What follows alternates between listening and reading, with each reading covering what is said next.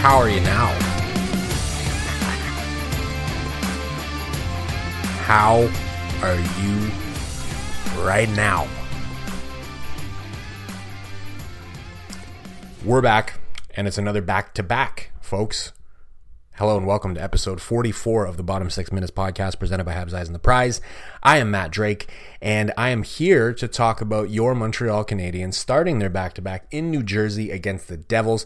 They'll have Ottawa in Ottawa tomorrow night or tonight, depending on when you're listening to this. So it's a back-to-back with travel, and we know, I think we all know full well what happened the last time that they had one of those.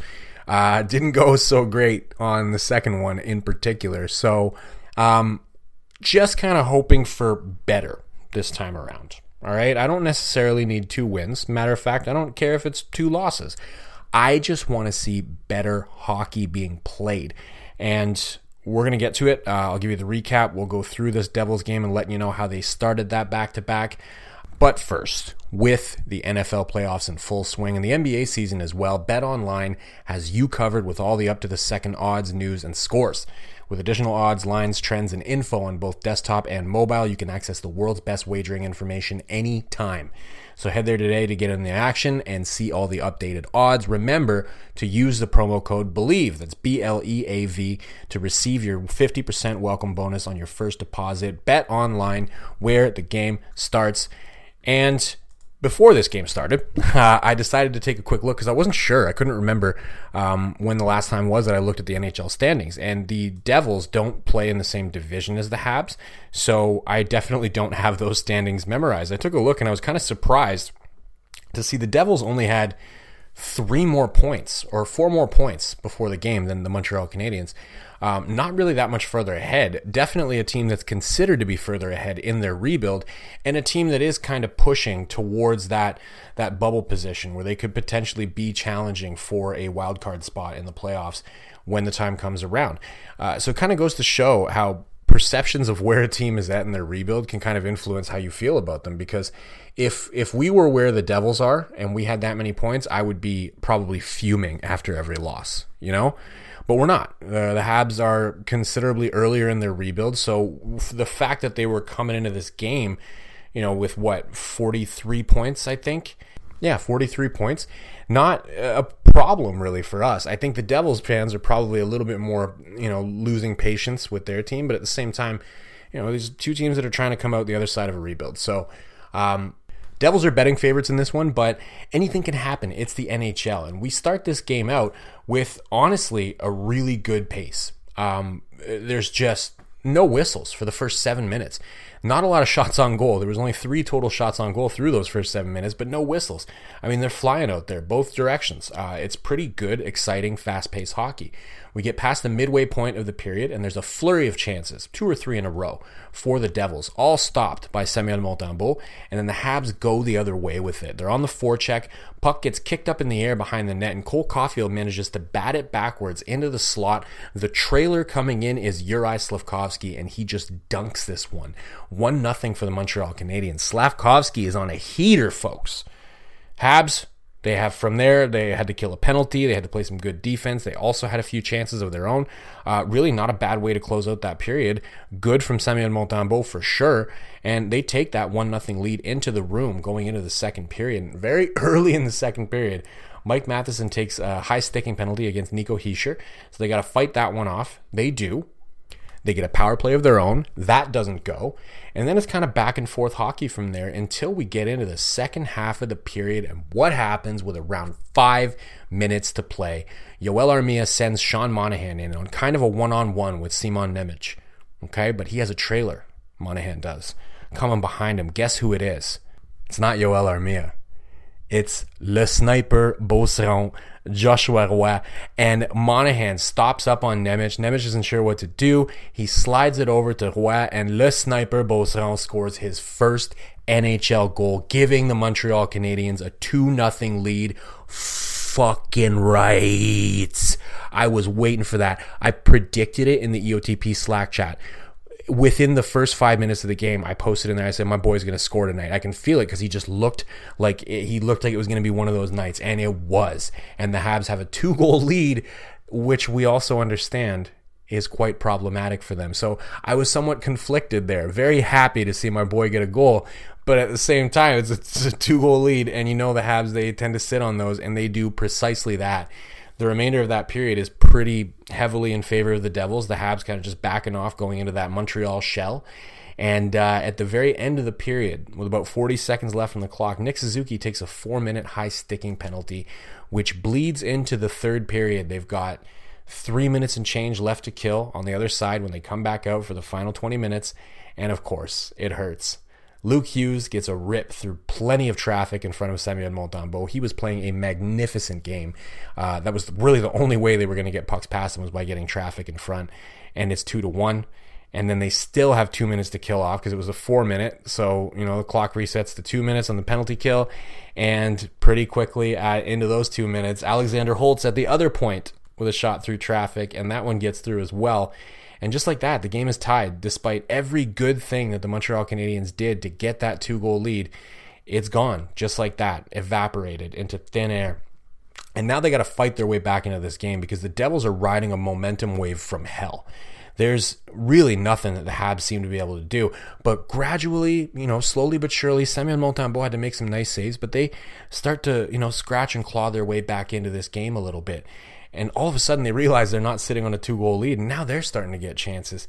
And then, we get a point shot from Jordan Harris. All right, Sean Monahan's just attacking the net, doesn't give Nico Daws an opportunity to freeze that puck, and he knocks it back into the slot, and Cole Caulfield is standing there. He gets his stick on it and just trickles it over the line. One of the greasier goals you're ever going to see Cole Caulfield get. And he puts the Habs up 3-2. The Devils would pull Nico Daws for the extra skater, but the Habs were playing some excellent hockey. One of the few times this season where I saw them play good hockey with a lead in the dying minutes of that game. And the Devils couldn't do shit, not even with their net empty. The Montreal Canadiens walk out of New Jersey with a 3-2 win. What a game. I am very happy with that effort. This was not even close to the same thing. Like the Colorado game was a good effort. They played very well defensively, blocked a lot of shots. This game was actually a lot closer in terms of attempts, in terms of scoring chances. You probably would have to give the edge to New Jersey in possession, in scoring chances. But when you have Samuel Montembeault playing a good game, I would not call this a steal for Samuel Montembeault. I would say he did enough to give them a chance to win the game, and they took it from there. They actually played a very good game against the Devils, so I have zero complaints. Please, may the hockey gods allow them to just give me a similar effort tomorrow night in Ottawa. I don't give a shit if they lose. If they lose, a nice, entertaining 5-4 game that at least I can look at it and I can pick out some positives and everything, I will be 100% happy. I do not care if they win. I just want more efforts like that. That's what I want to see. That gets me fired up. And it just so happens, of course, your player of the game. Who do you think I'm going to pick? Take a wild fucking guess. Joshua Watt, le sniper BEAUCERON, is your player of the game. He led the team in shots with 5 on goal. Played, I think that was the most minutes that he's played in a game so far, in only his 3rd game in the NHL. Looked absolutely fantastic. Both ends of the ice. Good 200-foot game. He's getting chances. He cashed one. And turns out he is the youngest Québécois-born player depuis Guillaume Latendresse a marqué un but pour le Canadien à 20 ans. La dernière fois qu'on avait quelqu'un à cet âge-là qui a marqué un but, c'était Guillaume Latendresse en 2007-2008, mon tabarnak. For all of my Anglophones who didn't understand that, he's the youngest Québécois-born player to score a goal for the Montreal Canadiens since Guillaume Latendresse in 2007-2008. Holy shit. It's just been so long that they've either had to reach in trades, overpay in free agency, whatever it may be, to try and get that homegrown talent on their roster. Now they've got one, and I gotta say, I'm absolutely 1,000% stoked for this kid. I've been yelling to anybody and everybody who will listen, and also to anybody and everybody who doesn't want to listen, about this kid for years. And he went out there and showed precisely what he's capable of against the Devils. His first 2 games, anybody who listened to the episodes here, you heard me talk about it. Like, I wasn't thrilled. I didn't think he was bad. I thought he was okay. I thought he was serviceable. But He really seemed to be getting his bearings over the course of those games, and then just coming out party here in this one. I shouldn't call it a coming out party because that's like it might be a little premature for that, but it was a fantastic game. And he's the kind of player that this is what I was saying about him last year when I said it would be nice if they gave him a shot as an emergency call up when they called up Owen Beck instead, because he's a sponge, right? He's got an incredible work ethic. He's constantly trying to fix areas of his game that he thinks are problematic. And I said, if you give him a taste of the NHL, at the absolute worst case scenario is that he doesn't do super well and he's going to learn a lot from it. And now with a 3-game taste, you're seeing precisely what I said last year when I was trying to promote that, which is, he gets 2 games. He wasn't terrible. He wasn't great. He didn't, jump off the page when you were watching those 2 games against the Oilers or the Avalanche, but he was okay.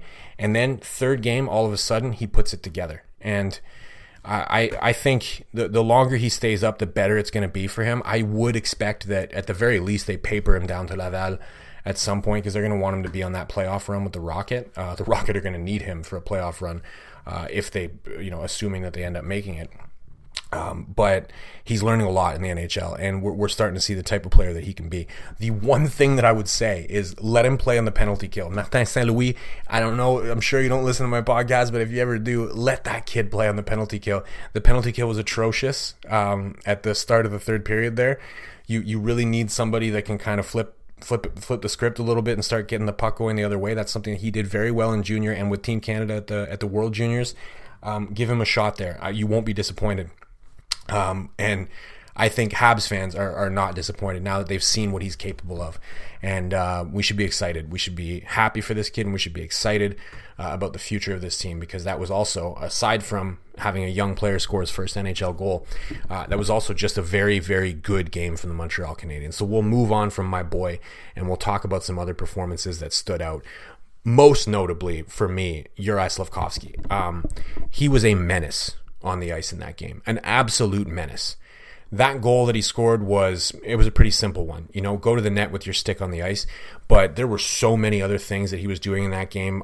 Everything that he does seems to be authoritative at this point. When he puts the body on somebody, he does it with with dad energy. Like, I'm bigger and stronger than you, and I can beat you up.